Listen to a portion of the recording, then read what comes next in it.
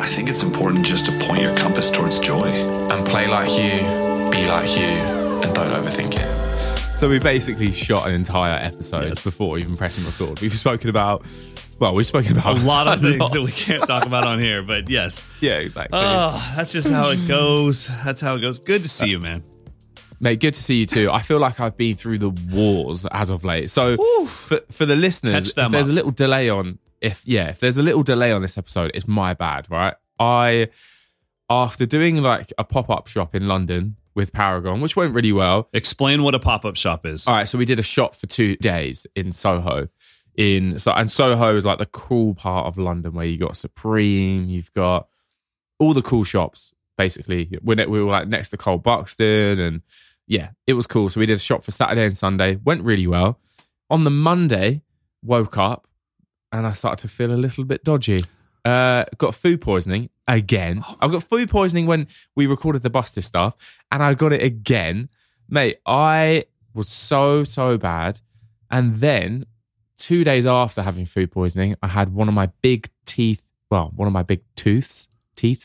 out at the back of my mouth, which honestly, so my dentist is my brother-in-law, my wife's brother. And I said, look, mate, will I be all right? I've got to teach at this drum camp called Freddie G, right? I've got to teach for 2 days straight. I can't be numb in the mouth. Right. I can't be sore, and I can't be having weird lisps. Shit, yeah. Like I can't be doing. I've got to be on. Can't be whistling point. On accident. Oh my god! And I'm one of those guys that is very paranoid about breath. Anyway, always got chewing gum in, like you know. Yeah, you and I. Especially when you're teaching. First thing we did on like all of our road trips, we just pull over to the side and we get about 96 pieces of gum in assorted flavors. Okay, it's got to be done. It's got to be done. So I was like, mate, am I going to be all right? And he said, yeah, you'll be absolutely fine. Long story short, people, I was not.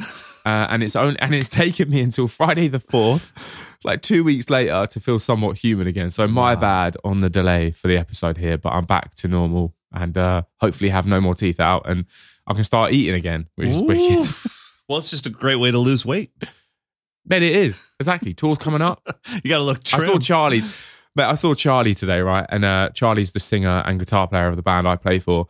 And he's on keto. And he's on a 24-hour fast right now. And then he is either in or completely out. He seems very in or out. Yeah. Yes.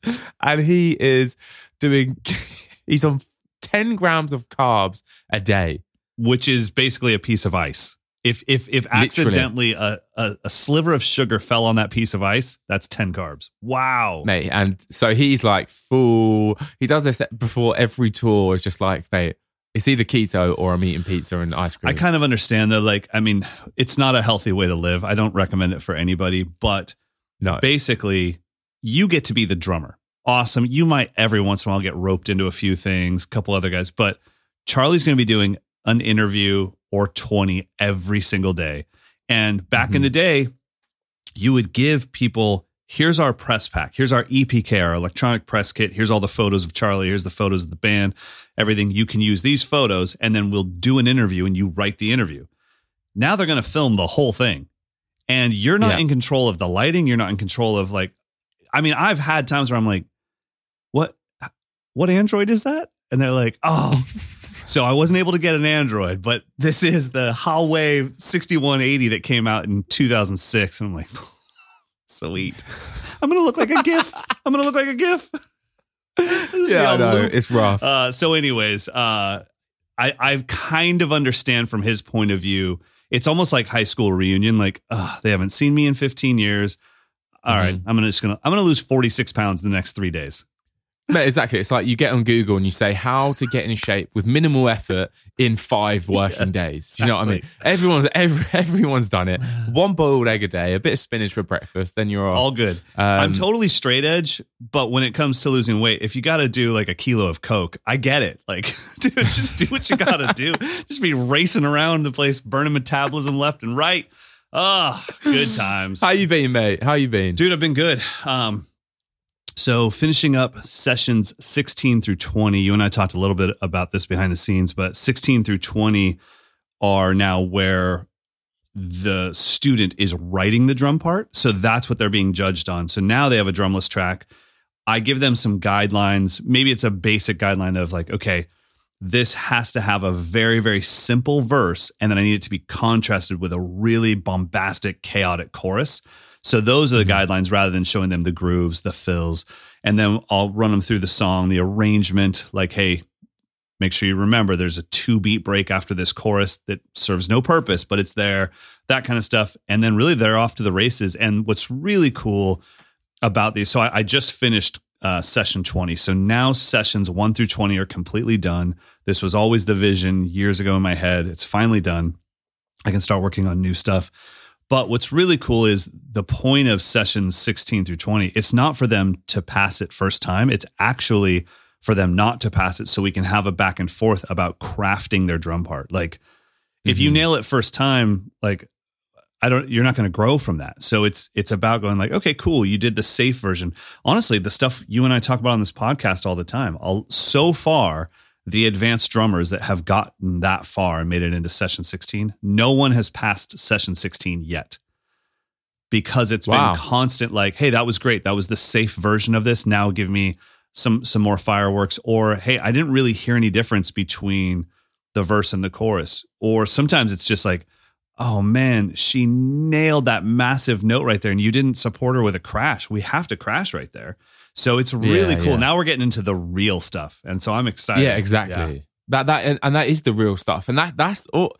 It's also like there's no wrong or right. Totally. Or it is kind of like at that point you can be the best drummer in the world with all the experience, but that producer might want something different, and you've got to sit there and you've got to listen to them and nod your head, take it in, and then go do it, even if you don't agree with it. And I feel like at that point, the point that you're talking about, it's kind of like you learn then to take criticism, to take advice, to do things that you probably don't even want to do and completely disagree with, but you're like an open book at that point. And that's actually quite tough for a lot of people, I think. Dude, what I think is the hardest, and why I probably wouldn't have made a good long-term session drummer, is because I couldn't not take it personally. I would always feel it as like, oh, you don't like what I did. And in the producer's mind, they're like, I don't even care about what you did. I'm not concerned with you. I have a song and I need this thing, and you're the person that plays drums. And so go do it. And, separating that and just being like, okay, well, they want something different in this moment. They don't want something better. They want something different. And and I think it's also really shown how many advanced drummers out there are very advanced at doing what's put in front of them. But then there's this huge disparity between their skill level and their creative level of like, okay, well, if you got through sessions 1 through 15, by 15, I was recording these things like 9 times in a row just to get it up on the website. Session 16 is a pretty simple song, but you have to write the parts, and I'm not telling you what to do. And no one's passed it yet. So it just shows how like, oh man, I got to spend more time writing stuff and not copying stuff, and not, only playing in cover bands. But even if you're just in the most once a week, once a month practicing, rehearsing generic original band, that's going to be so good for your musicianship compared to being in like 9 top tier cover bands and function bands. Mate, it's so true. I was talking to, I think it was Steve White a couple of days ago at the drum camp. Yeah, the Freddie G. And we were saying that, and I think we weren't really saying like we're worried about. Actually, it was with Craig Blundell. I was saying like I'm not worried about the future of like the people who do YouTube covers. That sounds kind of intense, but what I meant was like it definitely makes me think. How hard it's going to be for you to transition into an originals band or into a part of a band where you have to create your own stuff if all you've done over the last few years is just do covers and prioritize that. Like even if you adapt covers slightly, you're still playing like what other people have written for you, right? Which is, and it's a real skill. 100%. And it's tough, man. Like you said, it's really, really tough. It's the toughest part, because especially when I think if you're not very good at drums, you have a way better shot of being creative because you're just like, I got no rules. I'm just doing what I do. Yeah. As soon as you have all this skill together, you're like, I don't know what to do. And that's when, locking with a bass player. That's like one of the worst things ever is people like saying, because it's almost the terminology of like global warming. It's like, well, hold on. It's climate change. Our oceans are getting warmer, which is causing massive snowstorms in places that don't get them. So as soon as it's cold, everybody that's never, seen the news just goes, told you it wasn't real. And I'm like, well, hold on. And so locking with a bass player is the same thing. It's like, no, you don't play all the bass notes on your kick. Every once in a while you do, but that's like an exception. Really, you're locking to the feel. You're complementing the bass part. You might be filling in the gaps that they're not playing because their frequency is covering so much that you don't want to cover it up. You don't want to double it up. So that interwoven texture between your right foot and the bass player, that's an art form all in its own. Yeah, man. There's so many how long is a piece of string? Right. Like, you there's so many things that can change, and like what works for one song or one producer might not work for the next person. And like we've been talking about, man, I think when you get to that level of, okay, create, and like you're an amazing drummer and you can record well and you're playing an amazing kit and the song's great, what's left is to really just become either a sponge or be adaptable or flexible and an open book. Yeah. And yeah, like we just mentioned, man, that can be kind of tricky for a lot of people. 100%. To just not take it personally and just go, you know what, let's do it. Well, let's just go. Before we get into that exact topic, which is rehearsals versus practice, I got a little Google search for you. Oh, didn't even give you a heads up on this one. You know what I've typed into Google this time? I've typed in drum pad. Ooh. All right. Top questions from people on Google about drum pads. Here's the first one. Are drum pads worth it? Yes. Yes. Whatever the cost is. What's the most expensive pad? Probably like the original Reflex pad. That was like $70. How much use did you and I get out of that pad? Oh my God, mate. Mine's been through, it's gone everywhere with me. That's helped me through so many situations and made me better. Yeah. Priceless, mate. Absolutely priceless. That's the answer. Drum pads are priceless. I think the best drum pad in the world is the drum pad that you will use. That is all it is. I don't care. If you need to have 24 karat gold on the outside of it to make you use it, go for it. It's fine by me. If you want to use, take off the sole off of one of your old shoes, glue that on a piece of wood, I'm fine with that. Just practice and you're good to go.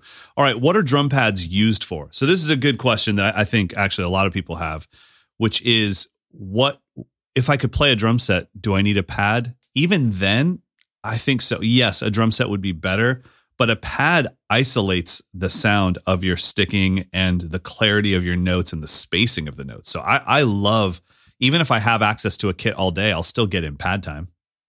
Yeah, mate. I'm so happy you said that, mate, because I couldn't agree more. And a good example of that is at the little Freddie G camp that I did, I was getting them to, warm up, and I was talking to them as we were warming up, and we did paradiddles. Okay. And then I said, right, if this is too slow for some of you, double time. And like you see a few faces go, yeah, I can keep up, mate. Come on, this isn't that fast. And then I just go, okay, let me hear that on its own. That's not a paradiddle. What is going on there, mate? Do you know what I mean? That is a couple of doubles and a couple of singles chucked in. So like you said, it's kind of like playing the drums naked. Like there's no disguising anything. You cannot hide. Like with a snare, if you have the wires kind of loose, maybe it's a little gushy, and it's surrounded by a bunch of 20-inch crashes that are all sympathetically ringing, and your toms are going bananas. I'm clean as hell. I'm one of the best drummers on the planet. You put me on like that old school real feel pad that goes, and it's like, Jesus, there's a Grand Canyon between some of these notes, and then there's only a sliver of time between some others. So to me, a pad is for really dialing in the clarity of what you're playing, and just, I would say, the articulation, the consistency, and really cleaning things up. All right, third question from Google. People is, Can you? Oh, what a great question. There's no way that any teacher out there hasn't been asked this before, either by a student or a parent. Can you learn the drums with just a practice pad? Whoa. That's a deep question. That is a deep question. I don't even know. I'm going to refer to the expert on the panel, Eddie Thrower. Go ahead. I think I'm going to say yes, but you have to get creative. I think it is tricky, but when a good example is I didn't learn the drums solely on this thing, but basically when I was a kid, I had one of those like Yamaha, and I actually, if anyone listening has this thing, I want it. I'll buy it. So one with the circles? Yamaha. Yes. Yes, I had it too, and I don't have it. Oh my God, mate. And I had that and I lost the pedals for it. So I used to like get home from school and play that, and I had it on my bed and my desk was here, and I used to play along and just use my hands. And I think that's what helped my hands quite a lot, because I was just getting practice in overtime and also trying to mimic the whole kit with just two hands. Anyway, I learned a hell of a lot about drums and drum beats just from that thing. So you have to get creative. But the problem you'll have, I think the problem anyone will have with learning the drums and drum beats on a pad is that the novelty will wear off very quickly because it sounds rubbish. Yeah. That's the problem you're going to have. I think, I can learn a drum beat with a fork, my left thigh, and my right foot. You know what I mean? On a dinner table. But how long are you going to play that? Can you learn to box from a book? Yes. Until you get punched in the mouth. Oh God, sorry. Sorry. Hey! Okay, we'll take where was that at? Let me find that in time. Sorry, I thought I was just talking to my buddy. 1632. Okay, I gotta take that out. But that is the truth. Like, right? I mean, you've boxed. Like, yes, you can learn to box until you get punched in the mouth, and then your whole world just changes and you can't feel your hands. And so I think that a drum kit can be very similar. Yes, you could learn a lot of things on a pad, but when you get on a kit, it's going to be so overwhelming with the volume and the noise, and that it doesn't all sound good. You know, a pad sounds great everywhere you hit it.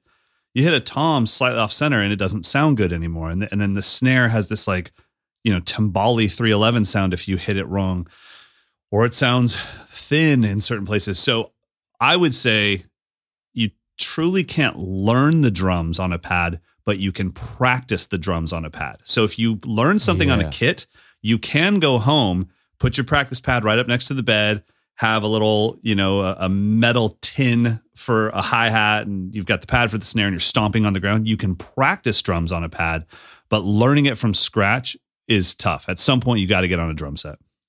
Yeah, exactly. It's the same with electric kits. 100%. Electronic percussive devices. I'm not even going to. There we go. All right, moving on. All right. I'm going to get tons of hate for this one. Let's go in on spandex. Dude, I saw some comedian go off. He's like, I don't need some old man showing his balls in a Spider-Man outfit riding past me on. And then he said the worst comment ever. He's like, you expect me to look up from my phone while I'm driving to pay attention to you? And I was like, okay. Unfortunately, that's too true. Moving on. It is time for our main topic. Main topic is rehearsals versus practice. And that's because Eddie is getting ready to start rehearsals for an arena tour. And so this is such a perfect time to talk about the difference between practicing or even writing. All the stuff that we think is rehearsing, there's a difference between rehearsing and practicing. To me, the biggest thing that separates the two is practicing is doing it with nothing on the horizon. You're just doing it. Rehearsing is because there's something coming up and you're getting ready for that thing. Yeah, exactly. And for me, like, rehearsing is kind of like, you know, it's like a dress rehearsal. You know, you've just got to do what you're going to do consistently so you get used to it. And I know that sounds obvious, but like, it's less creative than a writing session. Oh, mate, yeah, massively. Or like learning a set or whatever it may be. Like, rehearsals are, you know, the individual parts and you're practicing it in context and exactly the same way that you're going to play it. And that's a big one for me. That's why, like, even if I am learning a new song, let's say there's 10 songs and one of them is brand new, I will spend the same amount of time on all of them equally, even though I know one less than the other. Because I feel like, I don't know. I just feel one thing about rehearsing for me is like, I mean, in my little drum container, for example, what I'm going to be doing tomorrow and Sunday before the rehearsals on Monday, I'll have the lights off, a little candle going, and I will practice the set in order, and I won't give any specific song or feel or whatever it may be any more time than the rest. Okay. I'll just keep on going and going and going because it's that muscle memory for me, especially with a show. It's like I want to practice it in context and I want to get to the show having made sure that it feels the same. I know exactly what to expect. I know where it's going, what's coming next. And I feel like if you play around with that too much, which is practicing as opposed to rehearsing, it's going to throw you off. Well, I think that you make a really good point too. And this is where a lot of us go wrong. I would definitely put myself in this camp of people that do this the wrong way. Let's say you're playing through a song and you mess up a part. Then you go back and you do it 20 times in a row to be like, I'm never going to mess that up. But that's not the reality. Like, you're not, when you go to play the show, you won't get to do that part 20 times in a row. You have to do it with 9 other songs buffering it, like in between it. You have to do it fresh. And so I think the way you do it is the right way, because it's like, I won't know if I even have it down unless I can do it after playing 3 other songs and it just shows up on its own. Otherwise, I can only do it if I play it 20 times in a row, which isn't being able to do it. Exactly. And like when it comes to a show, like no matter the level really, you want to walk into it. When the lights go down, you want to consciously, subconsciously, physically, mentally know what's going to happen. It's like a theater, like you want to know your lines. You don't want to practice the ending more than the start. Right. And then, the some of the dialogue more than the next. You want to run it from start to finish. You literally want to press play and go to the end. It's like playing an album, like start to finish. Wow. That's the way I see it anyway. No, I think that's amazing. So I have a question. Rehearsals start on Monday. This is for a very, very massive tour, which most of us would never get any intel on this world and have no idea about it. What is a typical day of rehearsals like? How long is the day? What time is it on musician time? Do you guys start at like 6 in the evening? No, so it's like we'll probably decide on the first day, but I'll be there from like 9 a.m. Okay. And I think we'll probably start from 10 and go to about 5 or 6, or maybe even later. It depends, but like it's a full work day. Okay, full work day, and it really depends on like a few things really. Like the first week, we're going to be practicing for 3 weeks. Really, the first week. Yeah, so the first few days are going to be, okay, let's get the tracks level. Like, let's sort out the levels in the tracks. Like, we need to establish what is loud, if that makes sense. So, how loud is Charlie's guitar in the main mix? And then we adapt the track to mold and suit that. So, it's kind of painful within the first few days, to be honest, mate, because you're like, cool, let's run this song. Let's go. And then it gets to the verse. Ooh, that's way too loud. All right, let's stop. We'll bring that down. We'll go again. Whoa, that BV is way too loud. And like what I try to tell everyone and myself BV is like, would be background vocal. Yeah, background vocals. Just help the folks out there, Mr. Cool. There's the backing vocals. Yeah. But what I try to like say and to myself as well is like, right, take a mental note just so we can get through the whole song.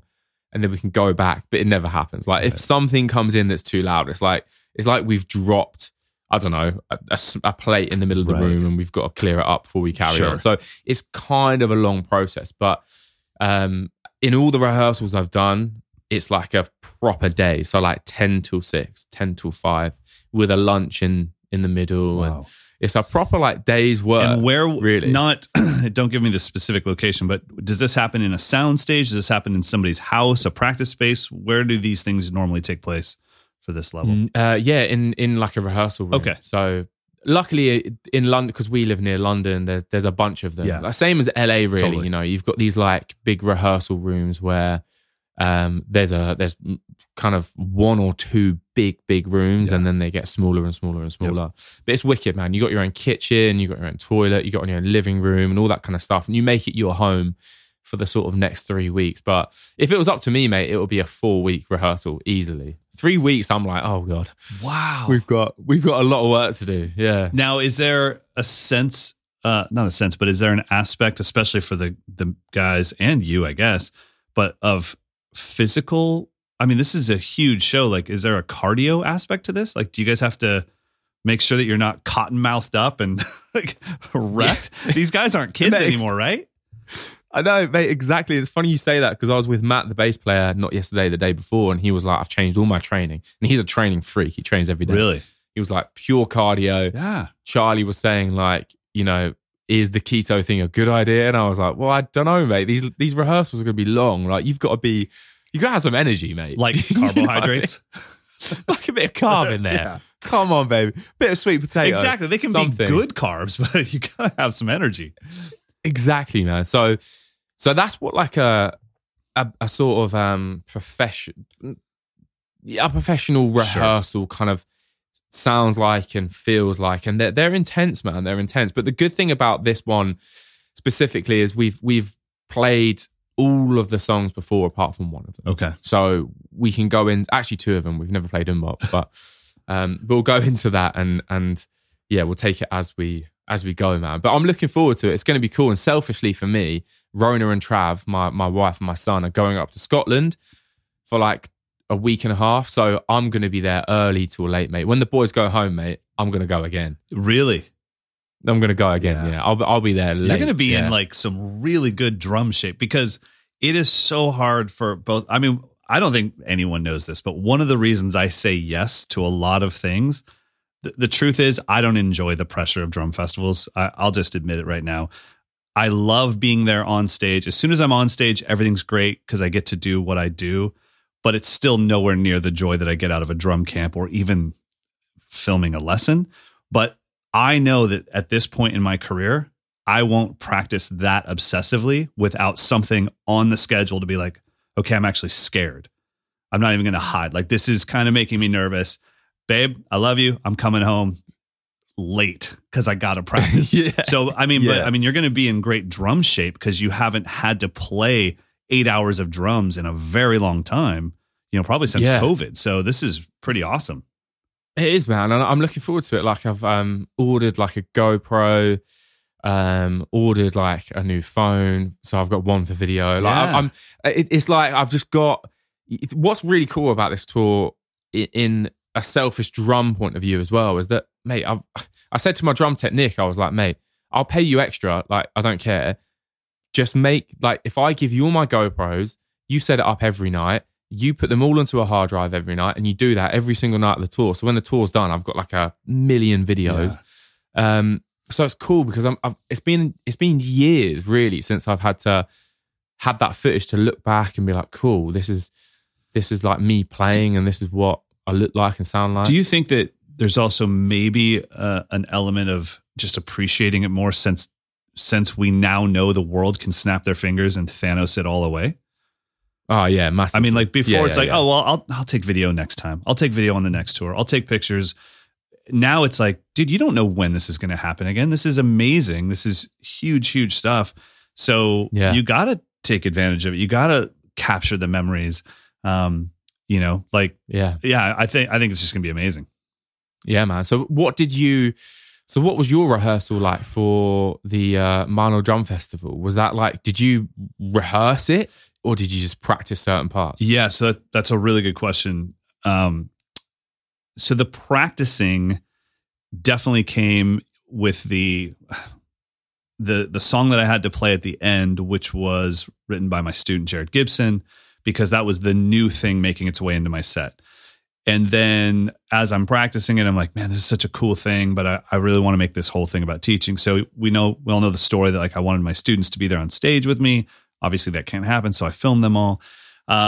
So really a lot of it came down to knowing, okay, I'm going to be hitting really hard. So I'm going to have to bring in some cardio because I'm going to play this song as if it was an old Simon Says track. Like I want to smash this thing. I even had Meinl like change out my cymbals. Like, okay, I was going to use these cymbals. Actually, I'm going to need a crash on the left because I'm just going to hit. So anyways, there was some cardio aspect to that. There was me in this place all by myself playing way louder. I haven't sweat in here. I mean, I keep it at like 40 degrees of our degrees, not yours. I keep it right above freezing. I haven't sweat in here in years, but I was sweating to the oldies. So there was a little bit of the physical side of things for sure. And then at some point, probably about 2 weeks before the festival or before leaving, that's when you switch from practice to rehearsal. Okay, I've done all the work. I can play all the parts. I can make it through the songs without messing up. I know what I'm going to do.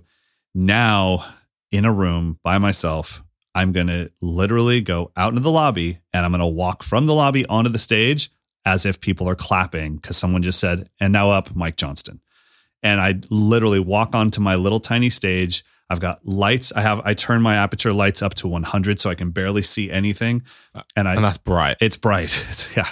As we learned when we first started this podcast, and you thought that it was supposed to be on at full power, and you're like, I've got my lens is at f9. I'm still overexposed. I'm like, yeah, you can turn that down to 20%, dude.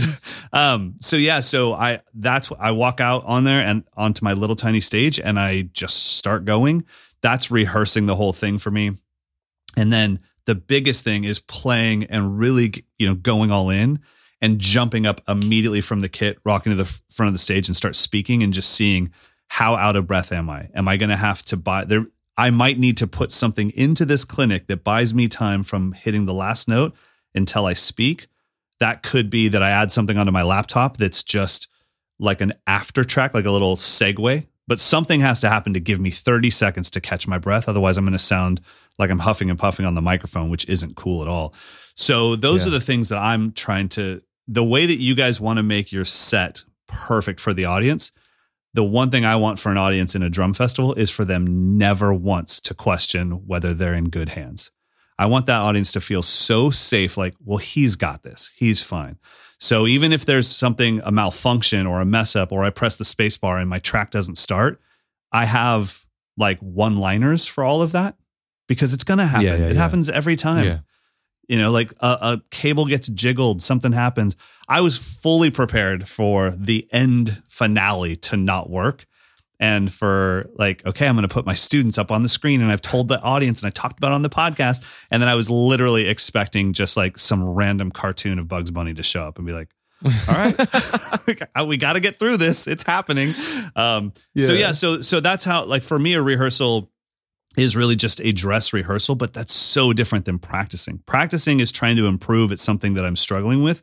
Rehearsal is I can do it all, but can I do it in the moment? And that's where the mind games come in, right? Because you start thinking, dude, I could do this. And it's like, okay, well, what if Travis Barker's in town when you guys play and he wants to show up?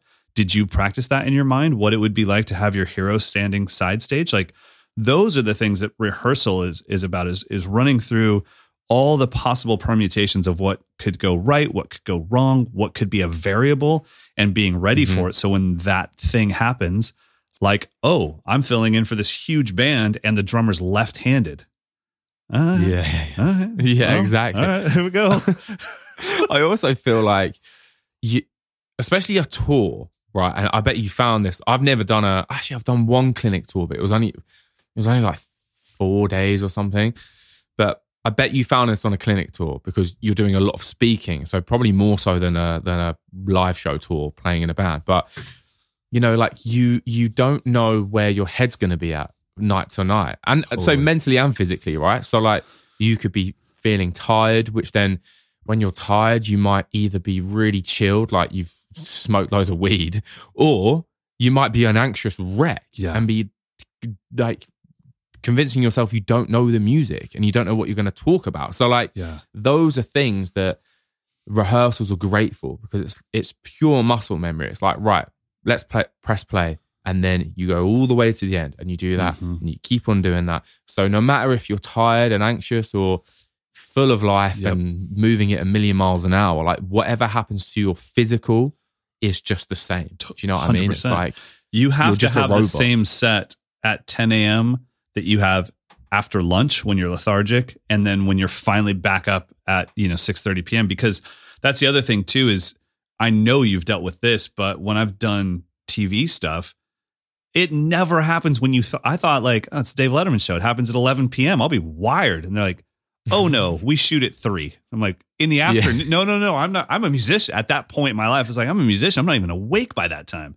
Yeah. And so, but it's like, well, you're on stage and you have to, people are going to watch this at 11 and think it is 11 when you did this.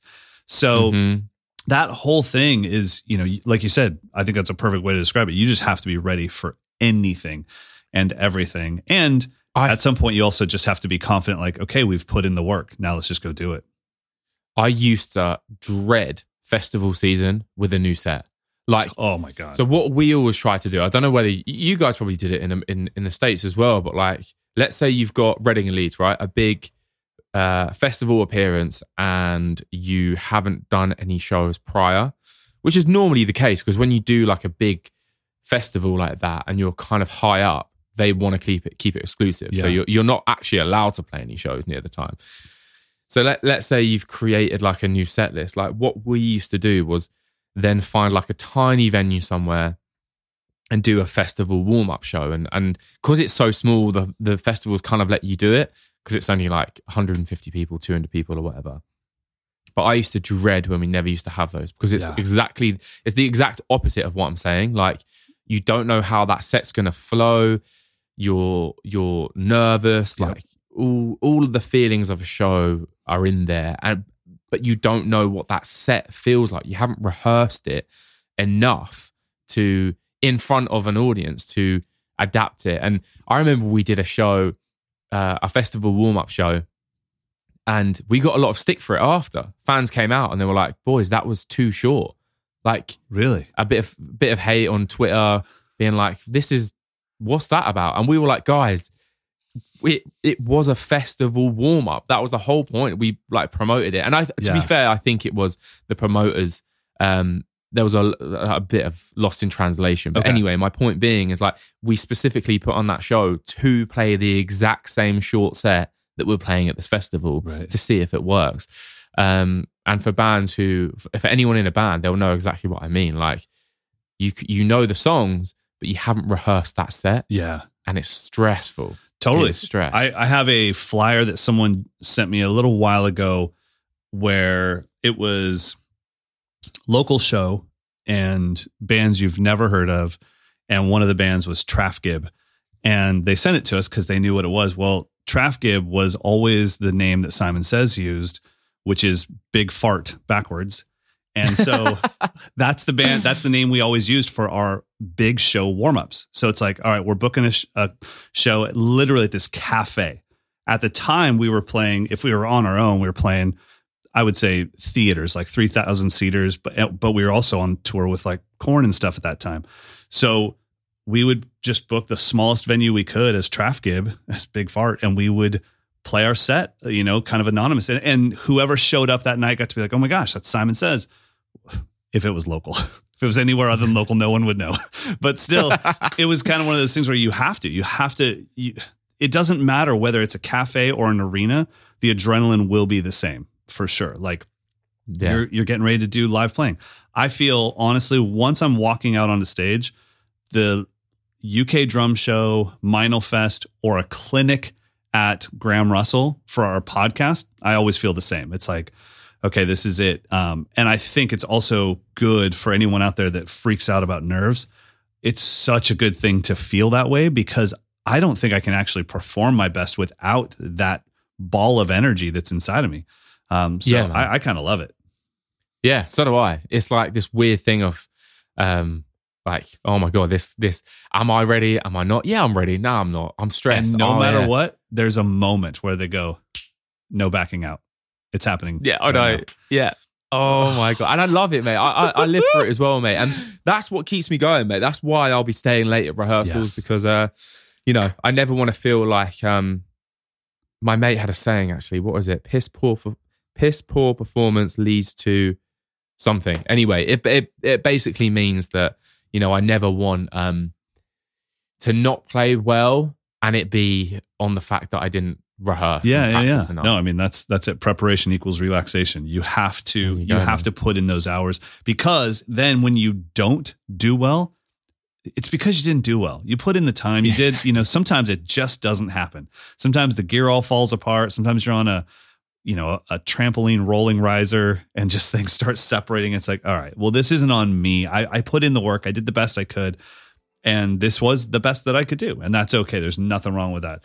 Well, everybody, we hope you guys enjoyed this. If you would like to hang out with us over on the Patreon page in the future, just head on over to patreon.com/Drum with Mike and Eddie. This podcast is 100% supported by the patrons over there. They're absolutely amazing. But for now, episode 136, Rehearsals versus Practice, is in the can. Ciao, ciao. See you next week. Beautiful. See you next week.